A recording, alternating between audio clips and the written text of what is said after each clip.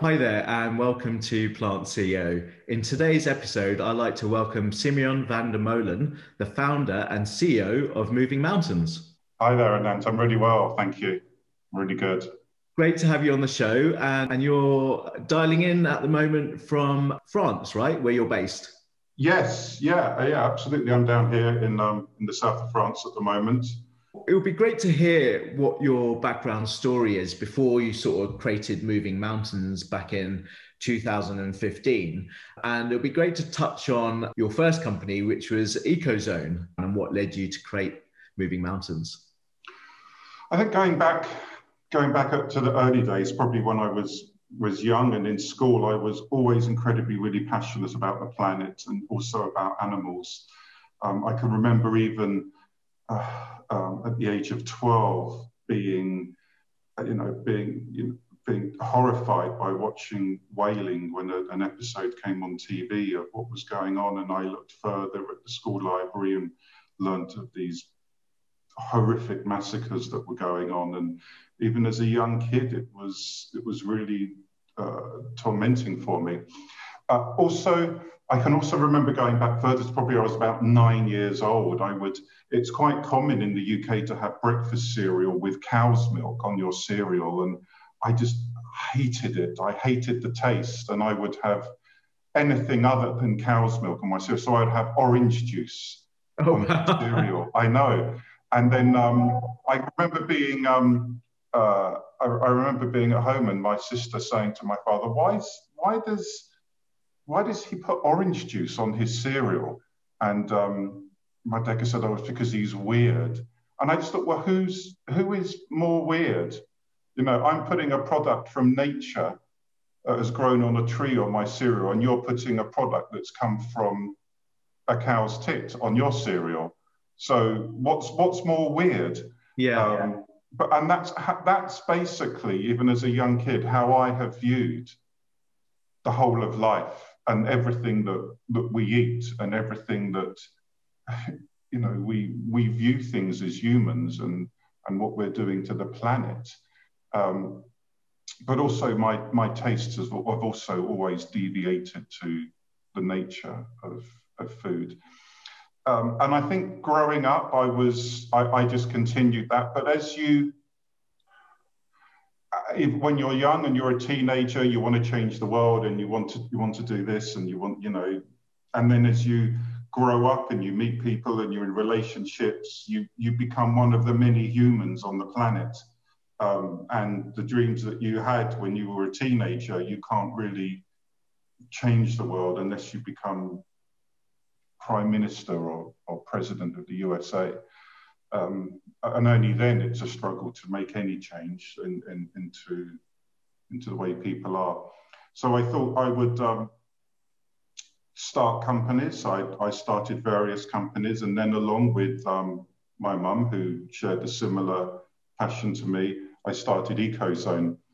And the whole mission behind EcoZone was to create a brand, a company where everything that company sold would be much better, or let's say less damaging for the environment, as I think everything we buy is damaging the environment somehow. It all ends up as waste, but everything was to be as least damaging as possible. Ecological detergents, they were one of the very first that were actually vegan. So they did not contain any tallow, which is rendered beef fat, as fabric conditioners did back then. They didn't contain any animal ingredients. And importantly, they weren't tested on animals. And I mean, that was also something I was very, very passionate about. And, along the same time, I've always been interested in the spiritual side of things. So I'm much more interested in Eastern religion, in things like yoga and meditation. And that all combined into EcoZone. So it was really very much what I am about is what I made EcoZone into. And it turned out to be very slowly a very successful company that grew organically, which is without the assistance of banks, because I didn't trust them. I still don't. You know, I think we were certainly well before our time back in the late 90s, early 2000s. We were, you know, I had a vision of what I wanted it to be, and you know, it's certainly become that vision now, and is a very successful company across Europe. But it wasn't making the change that I wanted to make. So about, where are we now? 2001. So probably, wow, about 5-6 years ago. I wanted to start another company. I've always wanted to, but it was, what can I do that can really make a difference?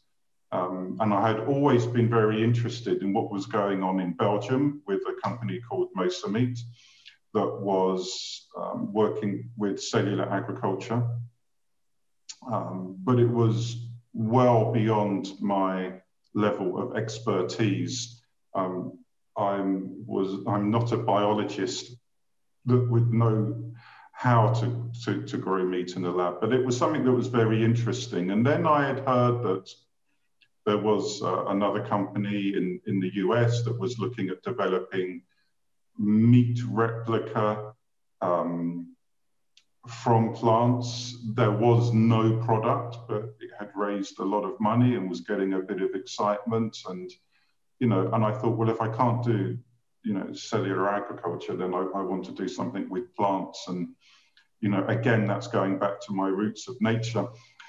And I knew that, and I think what was inspiring for a lot of people, I knew nothing about the food industry, but I decided to go and start a food company. Maybe slightly different from Eco. I already had the resource generated from Ecozone, and that was able to provide all the funding and everything to start Moving Mountains and get Moving Mountains going. Yeah. Who ended up buying Ecozone, and what sort of exit do you have from that business? I haven't actually sold Ecozone. Oh, okay. It is still going. I still do own it. It's doing very well in the UK. I've funded Moving Mountains all myself. I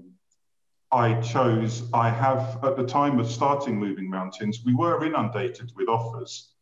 When you start a company and you go out and you have a product or you don't have a product, if you're new to the company game, the startup game, beware. There will be in investors, VCs, private equity funds that will want 50% of your company, and they will pay millions for it, but they will want 50%. And I've always found that even though some of these companies pretend they are mission aligned, they're perhaps not really, because they have a purpose. And you know, these funds set up with other investors' money in order to get a return on that money to give back to their investors to become a much bigger fund. So their motives were never really in line with mine, even though I've come across some really good people who are really passionate in the industry and have plenty of money and do invest. The majority, you would not believe, we are contacted usually, well, I'm contacted on LinkedIn weekly, if not more, by these people that just want to get involved and get invested. But I decided that earlier on that I'm fully able to fund Moving Mountains by myself and keep the company private. Well, it's not public, but keep the company owned by myself, and that way I can control everything that is going on and don't have to answer to Yeah. Investors that just want to see spreadsheets all the time and how the company's performing, and it's performing really well. And I think steering the company through the crisis, moving mountains through the crisis, I think it probably was the best thing. The original plan for moving mountains is that I have friends that have restaurants, and I had said to them, why don't you put any vegetarian, vegan, or plant-based offerings on your menu other than salads? And this is going back to 2015, which was different back then, because when I went to the supermarkets, then all you could get was corn and Linda McCartney. And these chefs said to me, and they're very proud of their menu. I mean, they spend a lot of time creating their dishes and creating different flavors. And I didn't really understand until they said to me, there is no way that I'm going to put anything by Corn or Linda McCartney on my menu.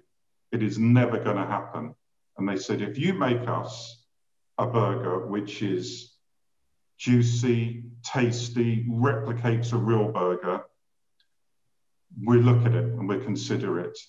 And then I realized if we could do this, then the restaurant industry is huge. And, you know, we could ultimately get into some of the top restaurants, which do really, really good volume.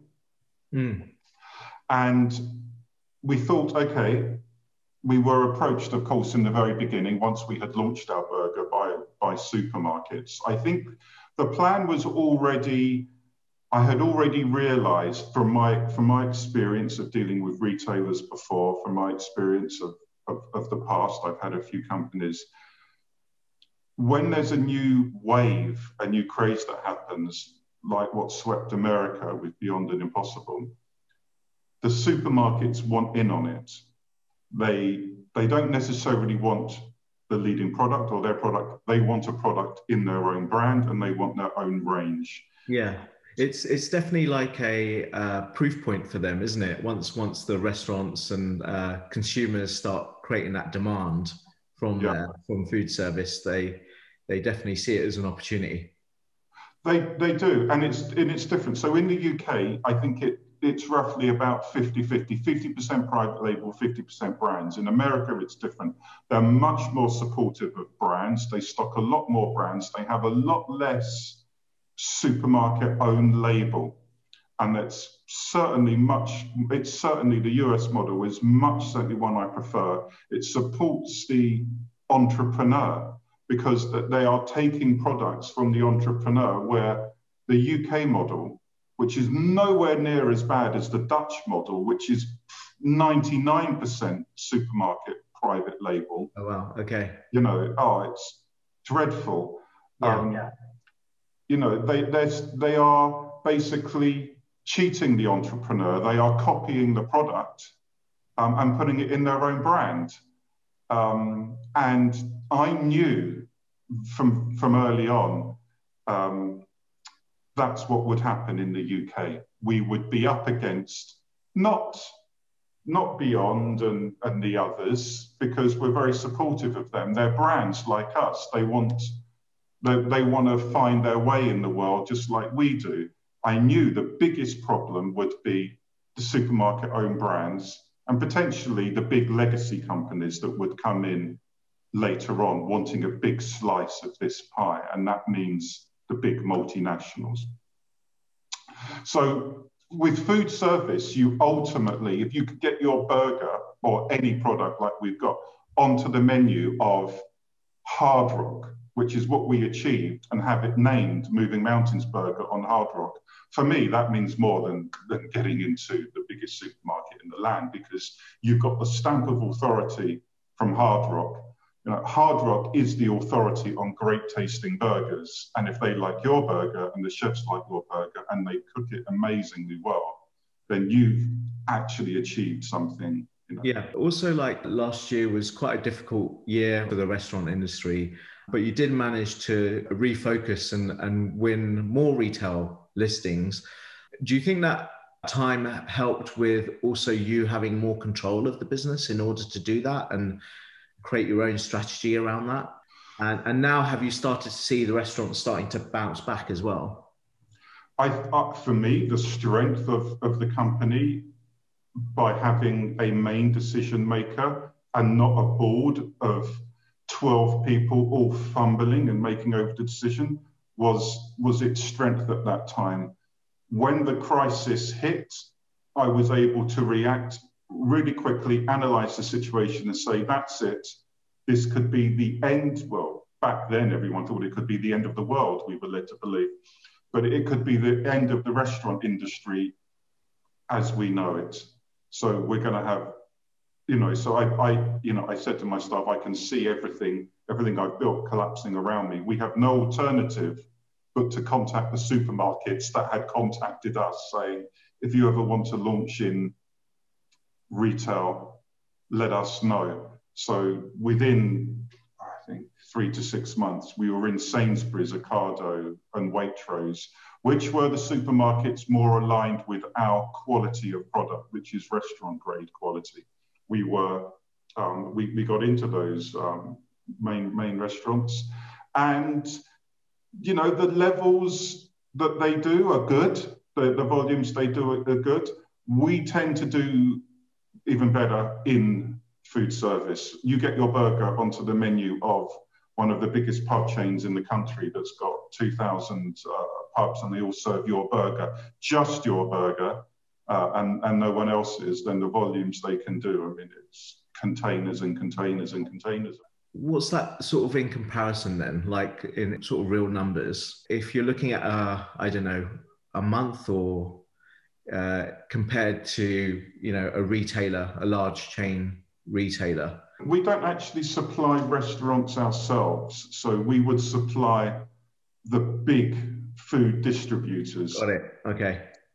So the big distributors would then send out to these restaurants. We don't know their individual volume. We know what the food distributors buy from us. But, when everything reopened again, what I would say is the numbers for restaurant to retail, it's probably somewhere about 2.53 to 1 being the retail. I mean, retail's picking up the more people that are buying our products, and our numbers are going up. But we hit it off really big time.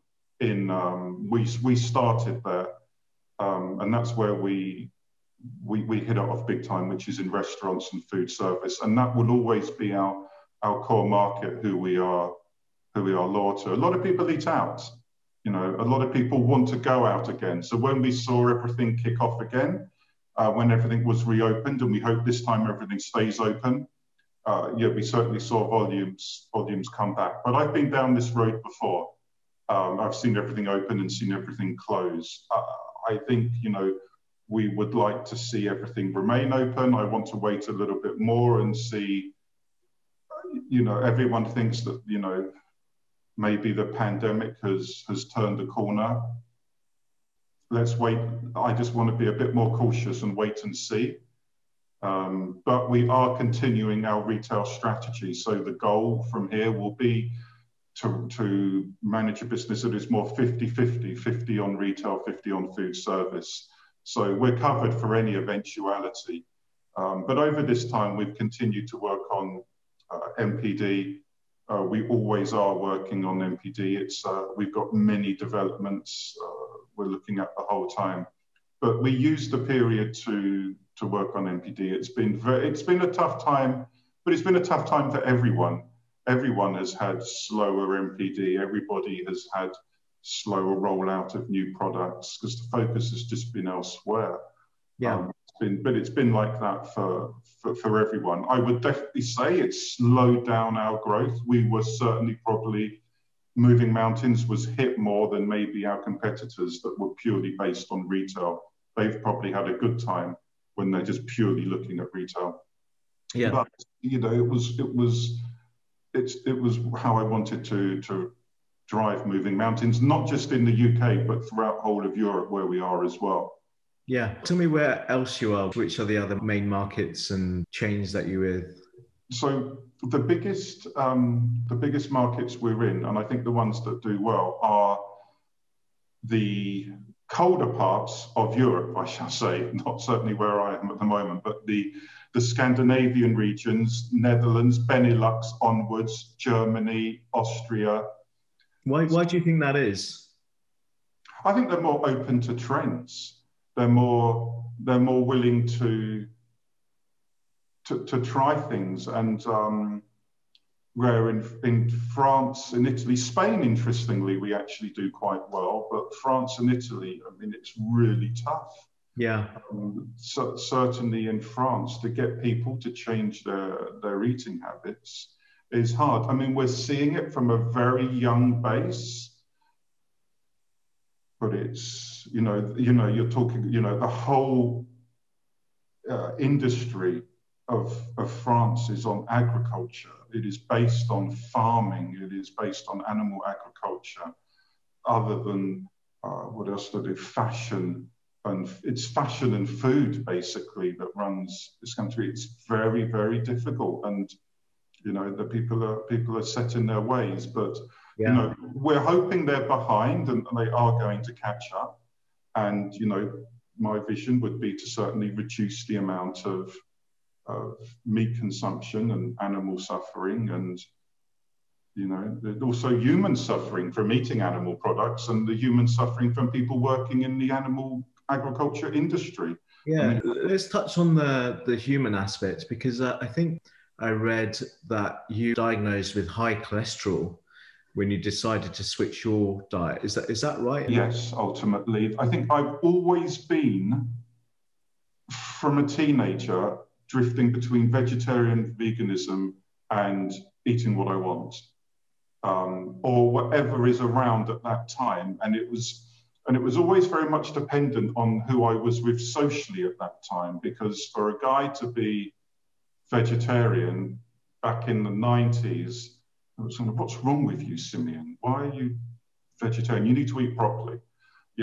So, I mean, it depends who you're with that time, what you're doing. But I was always in and out of vegetarianism and veganism. And I think back then there was very little choice than there was now.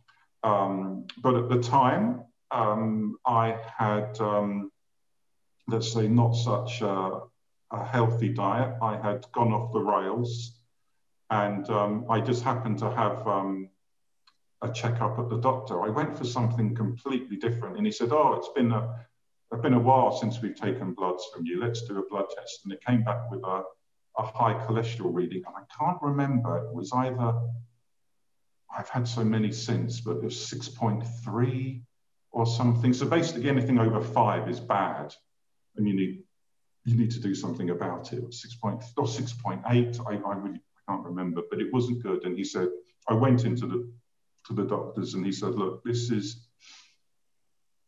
said, basically, you've got to cut your cholesterol. Now, you can do that. You've got to look at your diet. He said, cut out meat, cut out eggs, very high in cholesterol. I have maximum 2 a week, but note that eggs are in everything. But eat fish is what he said, or lean meats. Do more exercise, and if you don't do that, you're going to end up on statins for the rest of your life. And that's actually true, because I have a friend of mine who does have very high cholesterol, still wants to go and eat whatever he likes, burgers and steaks and all this stuff, and is on statins to reduce his cholesterol, which doesn't make sense to me, but he wants to enjoy life, and he considers eating those types of foods enjoying life, but that's fine, everyone's different.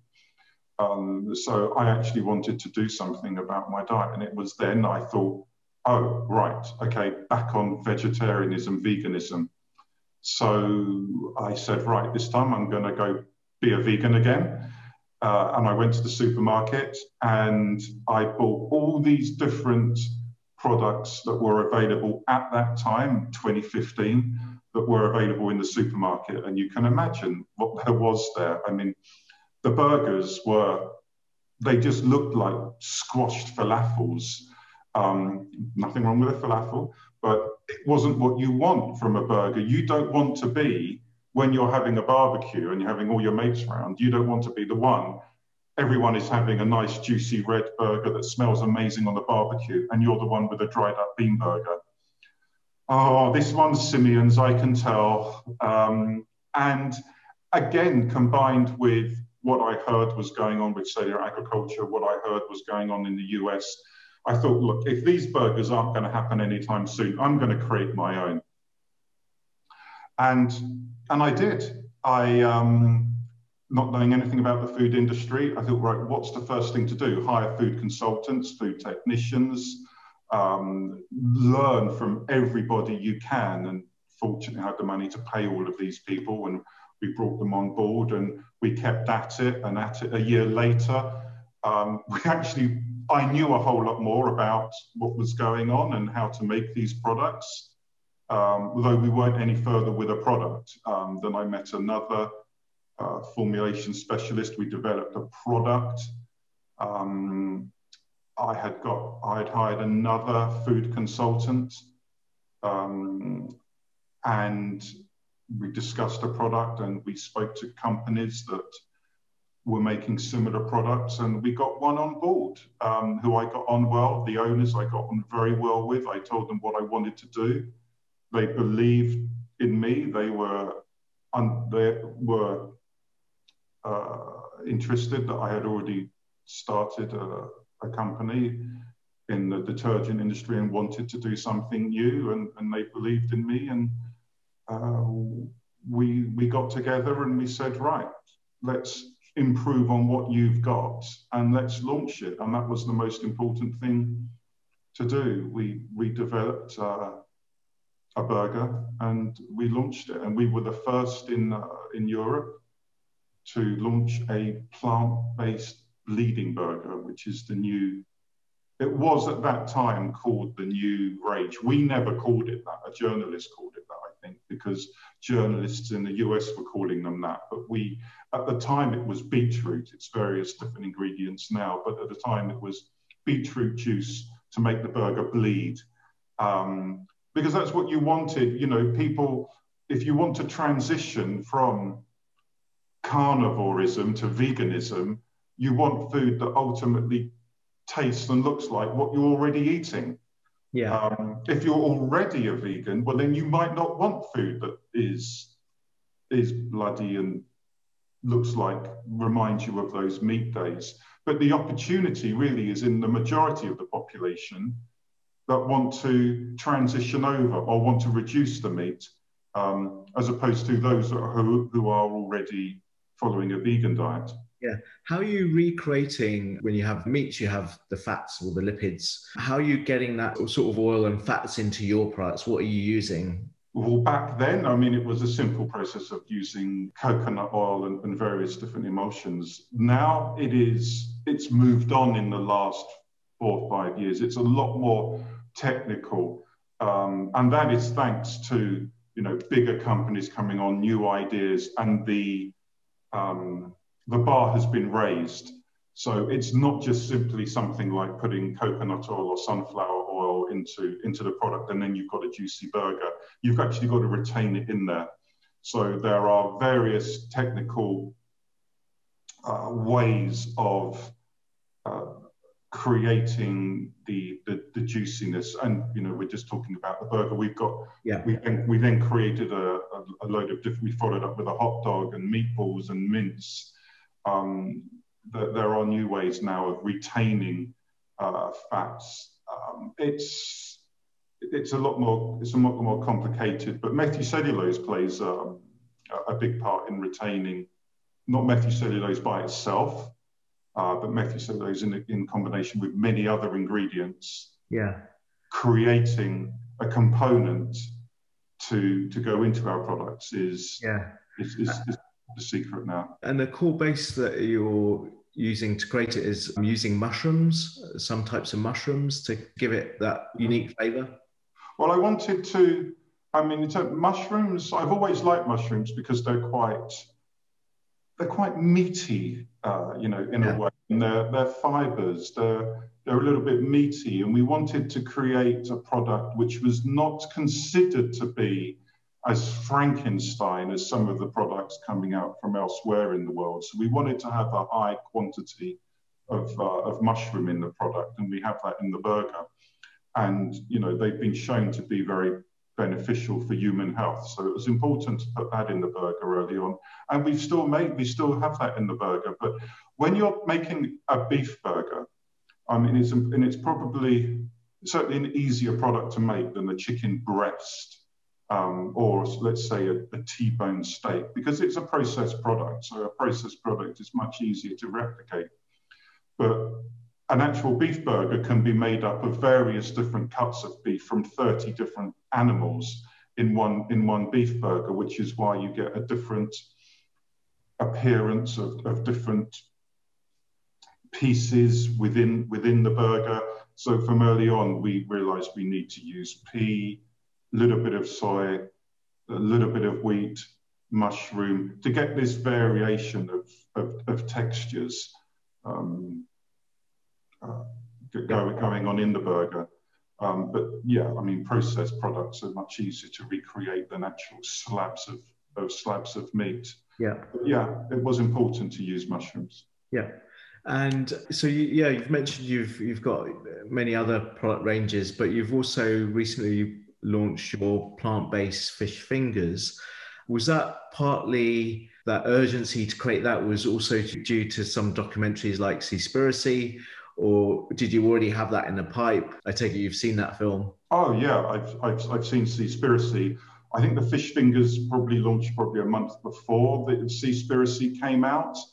It was certainly in the pipeline. We have, and I'm sure other companies like us, have various different products in the pipeline all the time. And at the time, we were focusing on a different product and it wasn't working. And I actually thought, well, that looks more like fish. And then we started to drift off in a fish direction with this particular product. And that's sometimes how we've made our best products. You know, and it's being flexible enough to actually think, well, hold on, this product's going in a different direction. I think it looks like this meat. And fish was always something I wanted to do because no one had done it really well, and I wanted to be the first to do it really well. And I wanted, you know, fish fingers are probably the most eaten fish in the UK. And people at the time, everything was on cows and how damaging they are, and people were ignoring the oceans. And it is horrific what's going out there with overfishing. And it's not new. This has been going on for tens and tens of years with these dredgers just dredging the whole of the seabed and wiping out thousands of different fish populations. I mean, it's not sustainable anymore, but it's not sustainable having 8 billion, 9 billion people on the planet. That's the real issue. There's too many people eating all the time. But ultimately, if everyone wants to eat fish, there'll be a point when there won't be any fish left in the sea. And we have to have foods that remind us of those days when we did used to eat fish. Now, either we get our fish from fish farms in the Far East, because there won't be any left in the sea. But what stuns me more than anything is that countries, governments and people treat the oceans as a dumping ground. They dump toxic chemicals and sludge and sewage in the oceans and rivers, and then eat the fish that come from these oceans and rivers. It really is absolutely beyond me. And it was always important for us to launch fish. And it just so happened that, you know, Seaspiracy came out after. We had only just launched, so we didn't have widespread distribution. But it came out afterwards. The messaging at the moment, I mean, I love what they do. I love those guys. What they did, bringing Cowspiracy to the world and making it available so that people can change. And I've heard of whole households going vegan after watching Cowspiracy. I mean, it really is. I mean, what they've done is brilliant. Anything that's been launched in the age of Corona, I just think may have not had as much impact as it should have done. Now, we've launched meatballs, which are probably one of our best products. It's certainly my favorite product that Moving Mountains has launched. Our meatballs, they are sensational. But they launched when Corona hit, and it just seemed that everyone's attention was elsewhere. So we weren't able to get any traction. Of course, the restaurants were closed. We weren't, the supermarkets were focused on many different things. It was, so I think, I'm really pleased it's launched. I hope it continues to remain a success, and I hope it gets a second wave, and they continue to keep the publicity on it, because it is a crisis. Our oceans can't be ignored. Yeah. And, our sea creatures, our friends from the sea, are just being decimated. And what goes on with the dolphins and the shark fins, it's all totally unnecessary. The whole thing, this shark fin soup, what is the point of it? Killing 1.5 billion sharks a year just to take their fins. I just don't understand it personally. It really is bizarre. Yeah, and it's something they highlighted in the documentary is that it doesn't have any nutritional value whatsoever, and it's culturally something that they've been demanding, and I think it does need to change. And I'm glad that you launched the fish fingers. In terms of the product itself, is it based on like tofu? Because I know my chippy up the road has recently, he's been experimenting with, he does vegan chips, for example, fries it differently from the chips, from the fish. And even if, I think he also does it for people who are gluten intolerant, but he's recently launched vegan fish, but it's basically tofu wrapped in a nori leaf to give it that sort of flavor of So how have you made your product? Well, different from that. Tofu wouldn't have been. Yeah. We wouldn't have moved any mountains making it from tofu. Tofu's been around 6,000 years. Was it? Monks in Tibet have been making tofu since then. I had tried those products as you suggest, and they didn't do anything for me. It was much more scientific. Getting the flavor right took us, I just think, 12 months by itself just to get the flavor right, which actually had to have a fish flavor. And fish is a different flavor than smell than what people actually think. It was certainly harder to get right than the beef flavor, which is grilled smoke beef notes. You've actually got to work, a lot of people identify fish, but it's actually a smell of off fish that people are identifying when they think they smell fish. So we had to work with different sensory analysts to get the fish flavor correct. But we chose to use a brand new product for the fish finger. It was a product that had recently been developed by one of our partners, and it was a white soy that is made in Spain. It's very important that any soy that we use is from, let's call it, sustainable sources. Now, whether, we've done as much research as we can. What is a sustainable source of soy? The Amazon is being destroyed, although the majority of the Amazon is being destroyed to grow soy to feed the cattle in Brazil, because Brazil was exporting an awful lot of beef now to China. Again, it's such an old-fashioned system that the only way that country can make money is to grow more cattle and export it to China. Is there nothing else they can do, technologically wise, to develop the company's GDP than just grow more cows? It's just beyond me. Soy is still a really great product for companies like ours to use because it has that bite. It is more, you can manipulate it more into different flakes, into different textures. Pea is terrific. It's still quite soft. Using wet extrusion on pea is great. You can do some still good things with it. There's wheat, and there's various new proteins that have come available. Sunflower seed. Always, the road always leads back to soy when you're looking at replicating any type of meat. So we looked at this soy, and the way that it could lay looked almost fish-like. And the most interesting thing is it was an actual white soy, where a lot of soy can be yellow. Pea in itself is yellow. You can see a lot of these burgers that are made from pea, they have a very yellow hue to them because pea is very yellow. So when you're making fish, it's very important the color is spot on, because there's nothing worse than when you're buying vegan fish and it's yellow.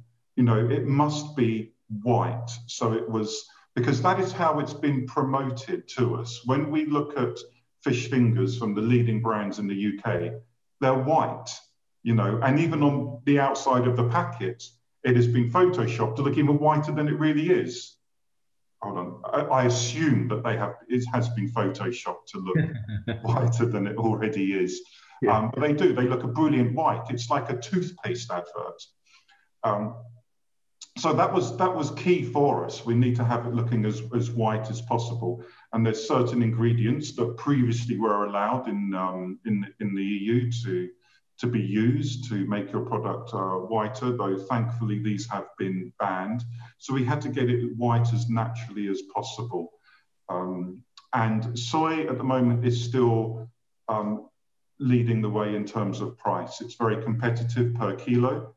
But what people don't understand is there are various different types of soy in the market. You can buy soy for €1 a kilo, and I wouldn't like to know where it's come from, or you can buy it for €6, €7 a kilo, which is a higher quality, more sustainable, European. We tend to go for the certainly the more expensive variant of soy. Yeah. You can imagine where certain brands or supermarkets, I should say, want to hit a price point with their vegan range, they're going to go straight to the bottom because it's important for them to get a very low cost point. Now, if they're launching a plant-based range and they're going straight to the bottom and buying soy out of Brazil or somewhere, or the US, or GMO soy, or what have you, or Chinese soy, then that's not really doing anything for the environment. They're just moving from one place to another place. We need to, we need to start a process where if we're going to be using soy, it needs to be a much more sustainable use of soy, and it needs to be from countries that are not hell-bent on destroying their rainforests. Yeah. And have you been thinking about creating chicken alternative products like recently both Beyond Meat and Impossible have also done? We're so much focused on ourselves, I don't really notice what Beyond and Impossible are really doing. If something appears on my Instagram feed, then maybe I pay attention to it. They have, well, Beyond is certainly is public and is under a lot of pressure to develop new items all the time, and under pressure for better results. Oh God, it must be tough. And the same with Impossible. They've got so many investors. They've got to perform perform the whole time and launch something new. But I think probably we're different. So I don't envy them. But we're different in the fact that we're so private that we can launch when we want and do what we want and how we want. And we are looking at all types of products. So we're looking at developing a range of products at Moving Mountains that will at one time replicate every different type of meat you could buy that would be from an animal protein source. So yes, of course, I've been looking at white poultry meat for some time, also darker poultry meat for some time. It has to be right. It has to be good for us. It has to move mountains. It has to make people think, wow, this is a good alternative. This tastes amazing. And if you haven't tried our fish fingers, I mean, please do try them. Maybe we can certainly have some sent over to you. But you know, when you first taste it, that is when you get the customer. They cook the fish finger or they buy it in a restaurant, they taste it and they go, wow, this really tastes like fish. And you've got that one time to make that impression on the customer. And it really is that first impression that counts and builds, wow, this company really does want to move mountains. And that's what we want to do with any other further product that we're looking at doing. Yeah, I'll be happy to try it. I mean, we're fans of your burger, especially my older daughter. She normally doesn't like burgers, but she definitely likes yours as well. So, and yeah, I mean, with me, because I've never actually had fish, right? So it might be difficult for me to know the difference, but obviously, you know, vegetable fingers that you would have, for example, I've tried those, but I could probably imagine that it would be great. So, but yeah, happy to try it. And I'm glad you're working on other types of meat, because, you know, it will come in waves, won't it? Like, okay, beef, chicken, fish. Okay, what about lamb, for example? What about all the other creatures that we need to save on this planet? So it's great that you're looking at the other types as well. Yeah, I'm certainly not going to stop. I feel, you know, my mission is to create a range of great tasting products that will help or assist those that are looking to transition or replace some foods in their diet with ours is the goal, really.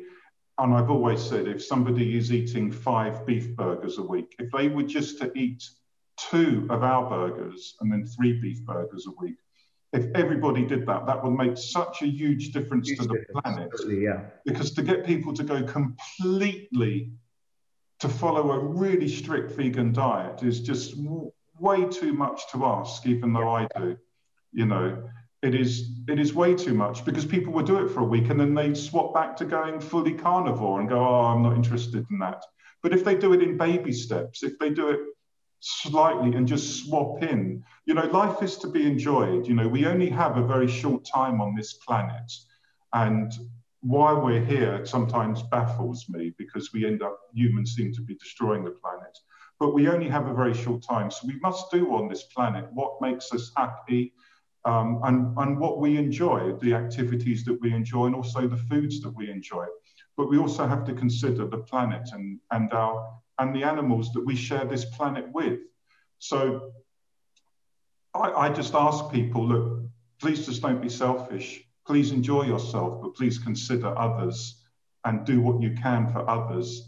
And by switching over to eating some of our fish fingers instead of regular fish fingers, you're going to be doing an incredible amount of difference to the planet. Because if we do have 9 billion people all being selfish, wanting to eat everything they want, shark fins, beef burgers and everything, there's going to be nothing left. And eventually there will be no planet, which is why we've probably started going into space and looking at other planets in space. But there will be no planet left for us. I mean, I'm not talking next year, I'm talking decades ahead, centuries maybe. But you know, if we continue to overpopulate this planet, there'd be nothing left.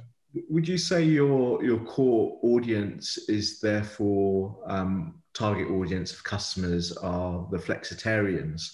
And if so, what sort of marketing messaging really resonates with them? Tasty food would resonate with them. Making food look good, making food porn, I think it's also known as, you know, it's got to look great.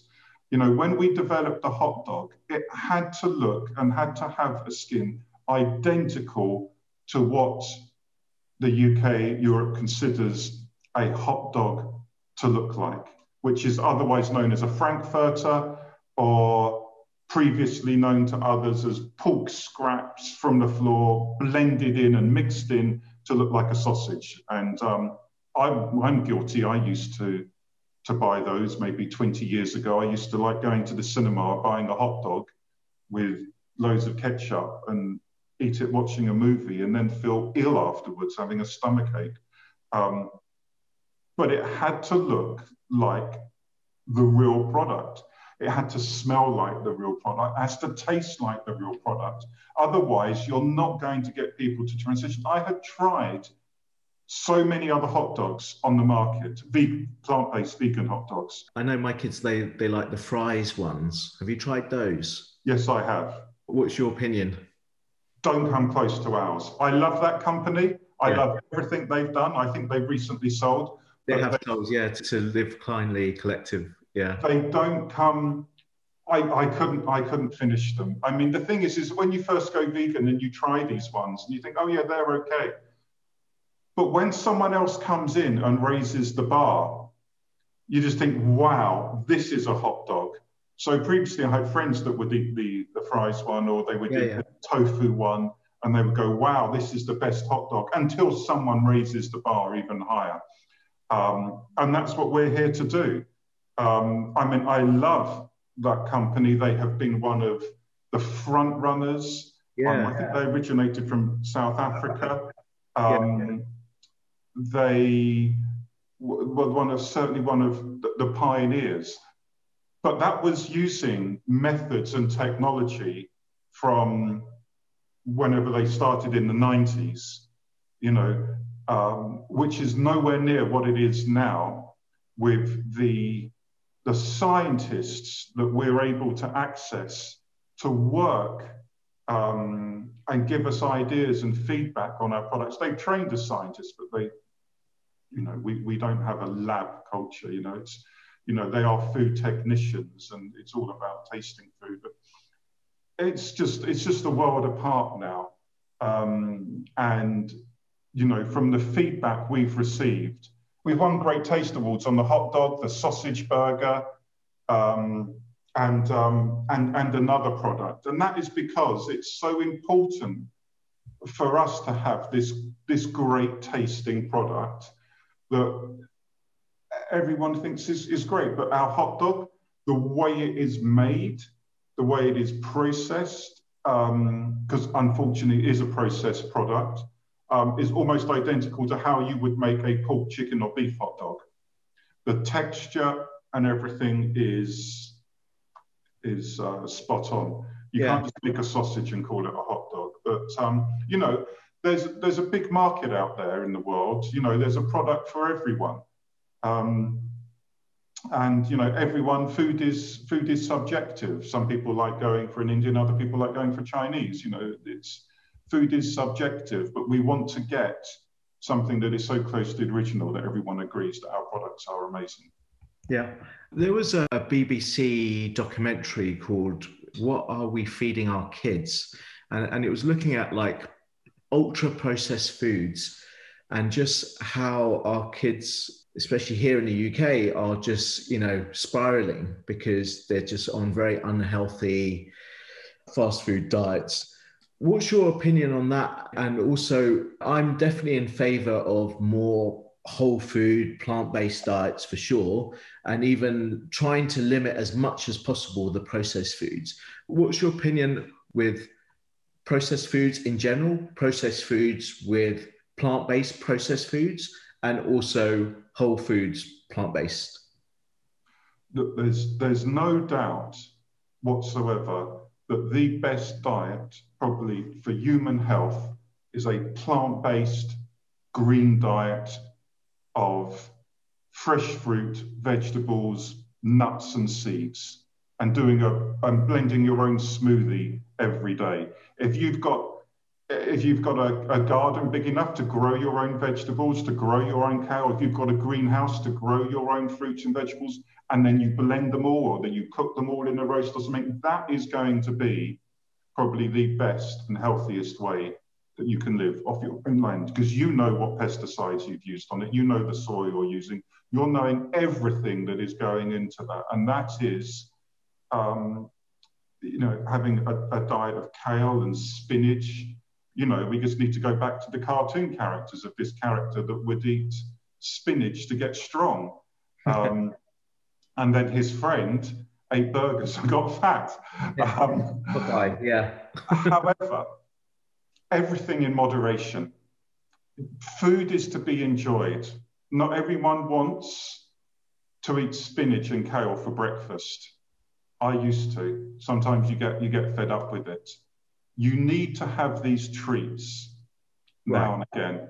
And I've always said to people, you know, oh, people go, well, your burger and your hot dog, it's not exactly healthy food, is it? Well, it's not, you know, I haven't developed these products for people to eat 3 times a day.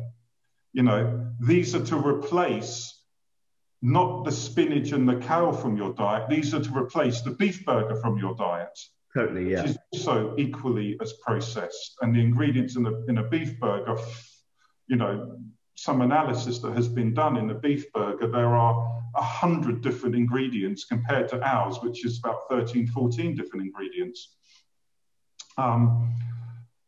You know, when on a Friday after work, you want to go down to the pub and you want to have a pint, you know, you don't want to sit at the bar munching on a bag of carrots, having your pint. You want something that, you know, is tasty. You want a burger, you want a hot dog, you want some crisps, you want some fries. You know, it's like when I was young and used to go out to nightclubs, you'd come out the nightclub, oh, I fancy going to the Chippy. As you said, you like to go to the Chippy. You like to have these treats. And these are, you know, Moving Mountains products are designed not to be eaten every day. You eat them in moderation.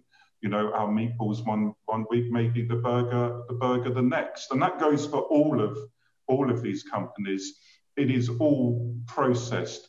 I believe anything that you have probably not grown yourself is probably, you know, is processed in one way or another. You don't know really where it's come from.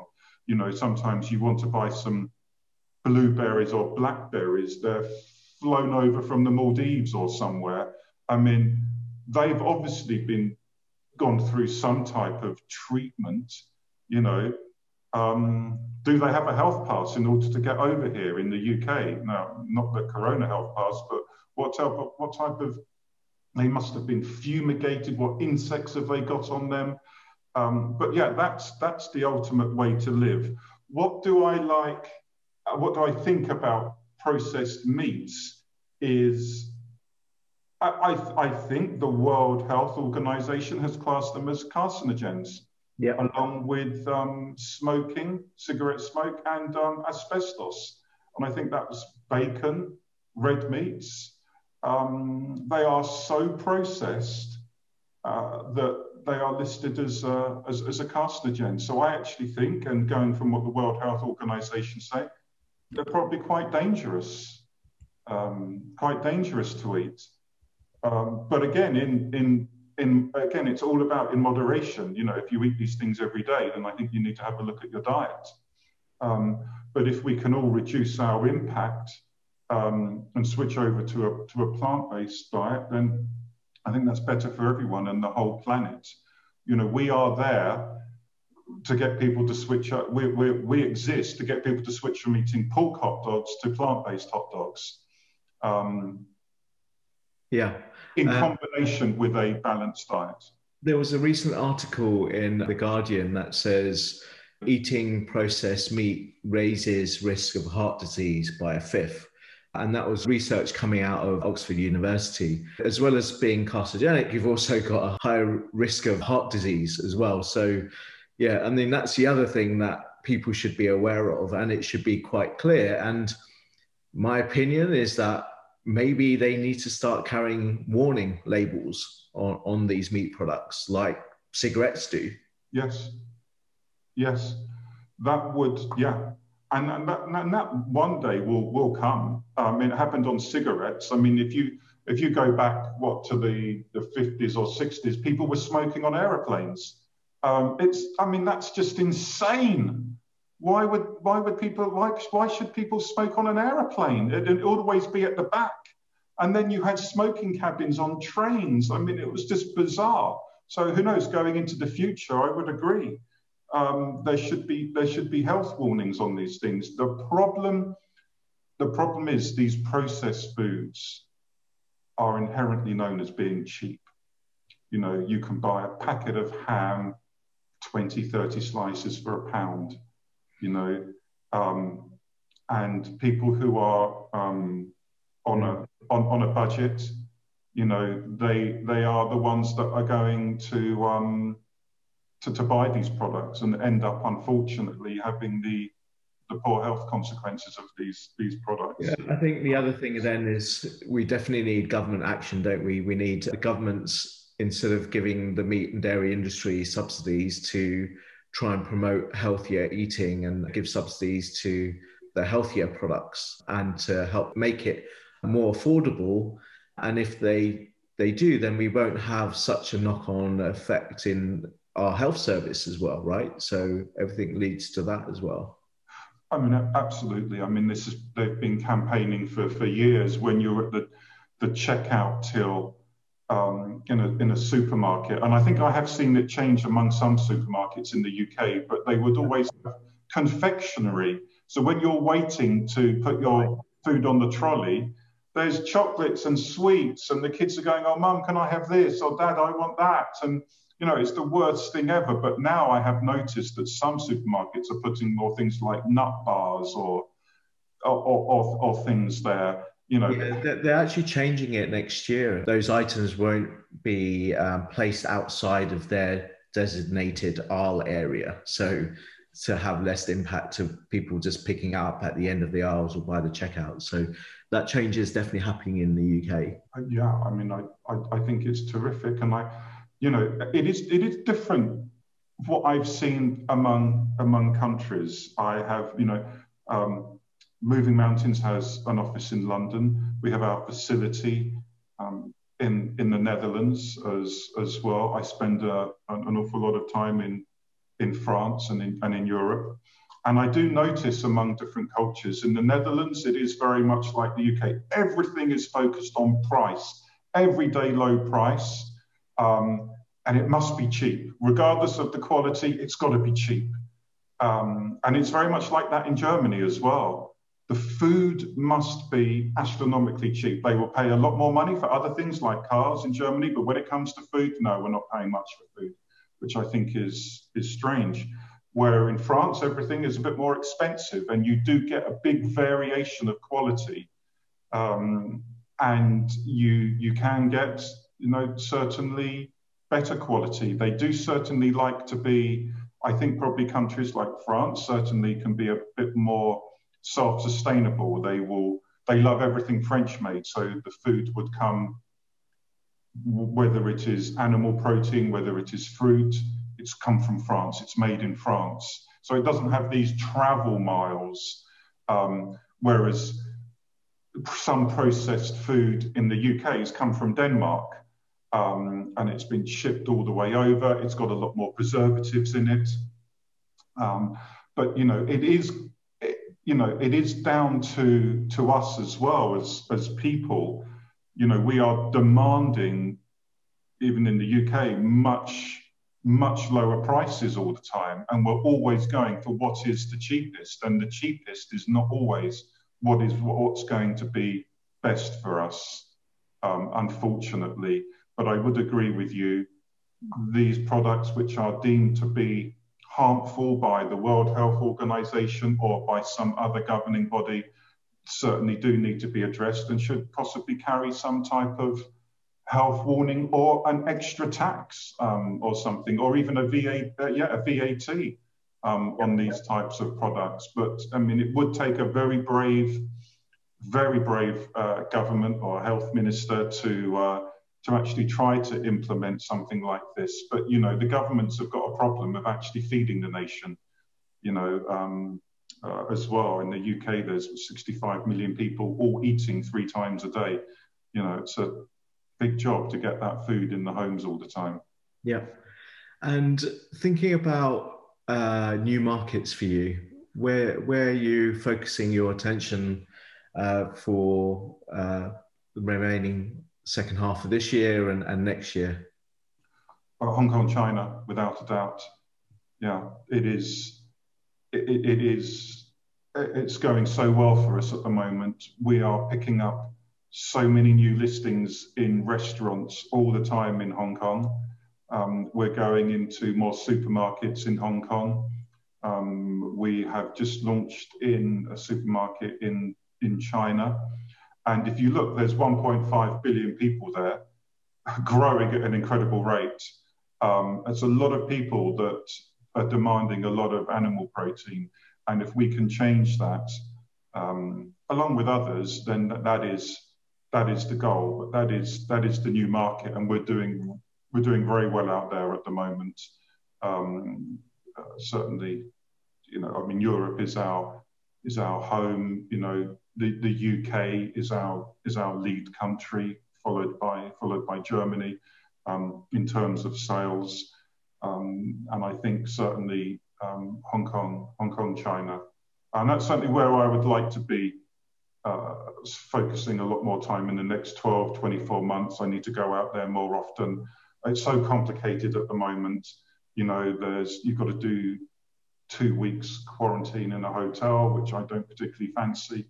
So yeah, everything's been made so much slower at the moment. It's the most frustrating time for me as an entrepreneur to want to do things. It is really, really demoralizing when you just can't get out there and go and do all the things that you want to do because of the pandemic or the virus, or not the virus, the government's global response to the virus is what's caused all of this.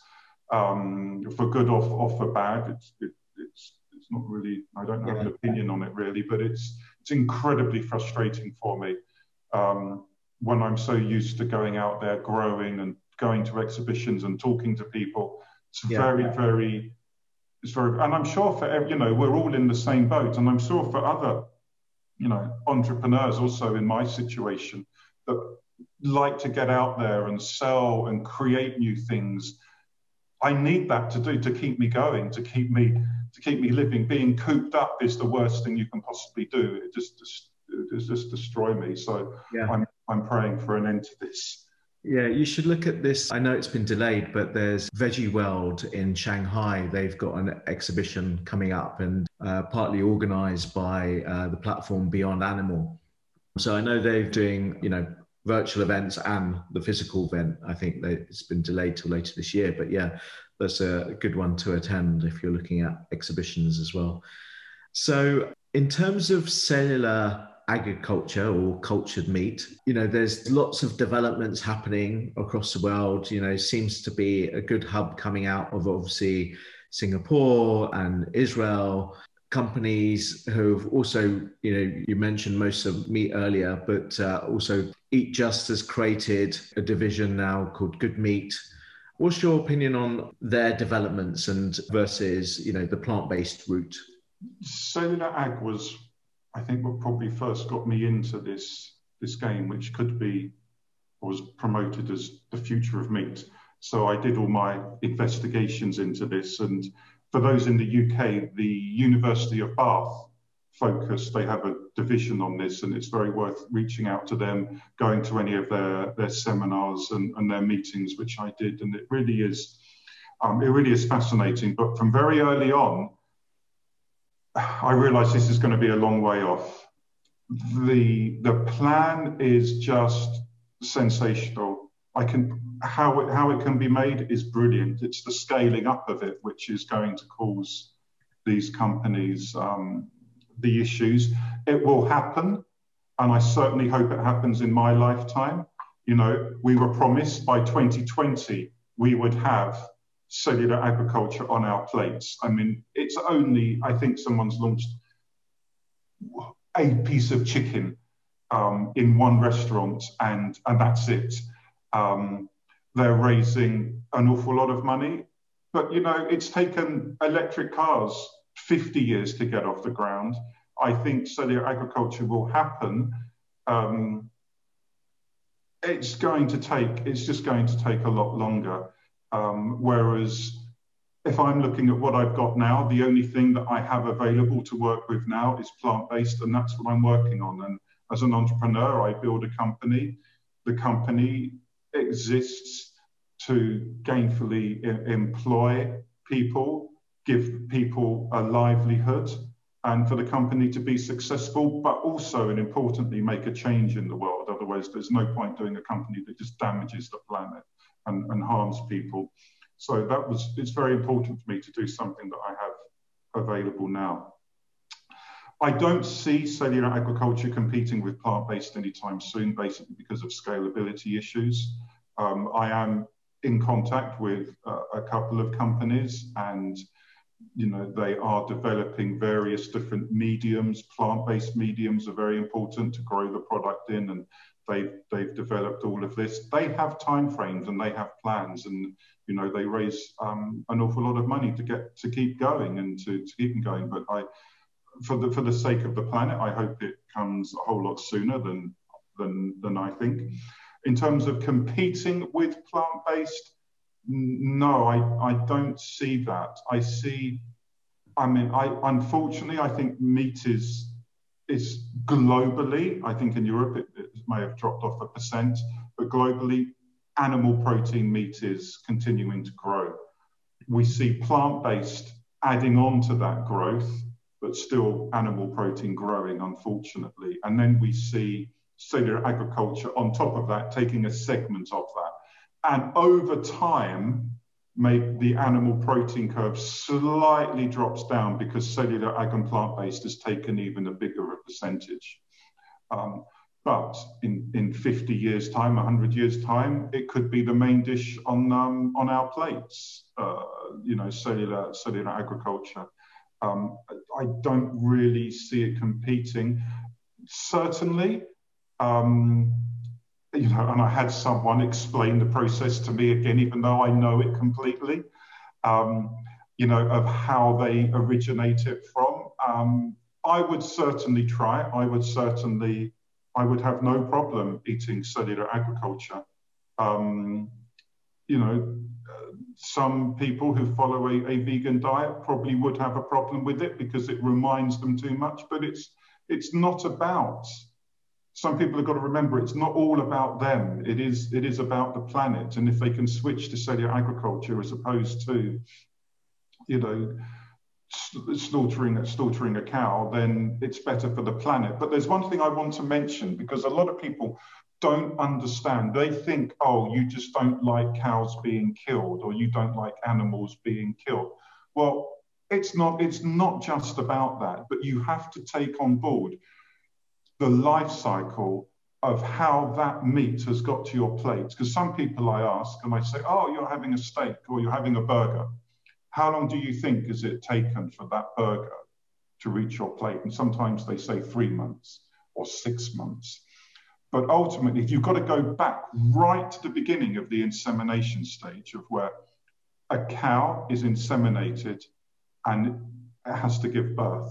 And a cow is pregnant for the same time as a human, which is 9 months. And in those 9 months, it eats a lot, it drinks a lot, it craps a lot, obviously. All that's got to be dealt with. It needs care, it needs veterinary care, because just like us, they catch viruses and diseases. It needs shelter, electricity. It's very, very expensive. And the calf hasn't even been born yet. Okay, so already the bills are running up. The calf is born. Okay, it needs a lot of attention in labor. Once the calf is born, it's taken away from its mother.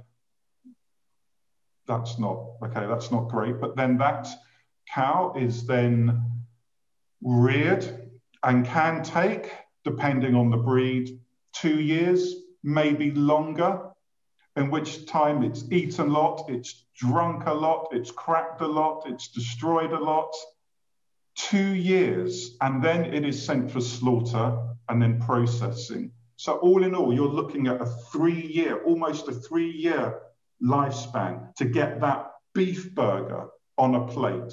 Just think about that next time you eat a beef burger, the amount of resource and work it's taken to get you that beef burger. Some beef burgers even longer, because the cows, certainly the cheap beef burgers, the cows are old dairy cows, which have been giving dairy for 8, 9, 10 years. So it's even longer. But yeah, just think about that, the life cycle of how it's taken. And people don't think about that. People don't think how long it's taken to get that beef burger on the plate. And so it's not just about the killing and the slaughtering of the animals, which we know is horrific anyway. It is about the life cycle. But when you talk about once the processing, I mean, again, people don't think about the people who are working in these slaughterhouses and abattoirs, and the post-traumatic stress that they suffer from having to slaughter animals day in, day out. Just imagine doing that one day yourself, working shifts, doing the day shift, doing the night shift. Every day there's more animals arriving and you've got to slit their throats. The blood goes everywhere, the smell, the screaming, the stench. These are people, these are human beings that we're putting in this situation to actually slaughter, you know, our fellow animals on our behalf.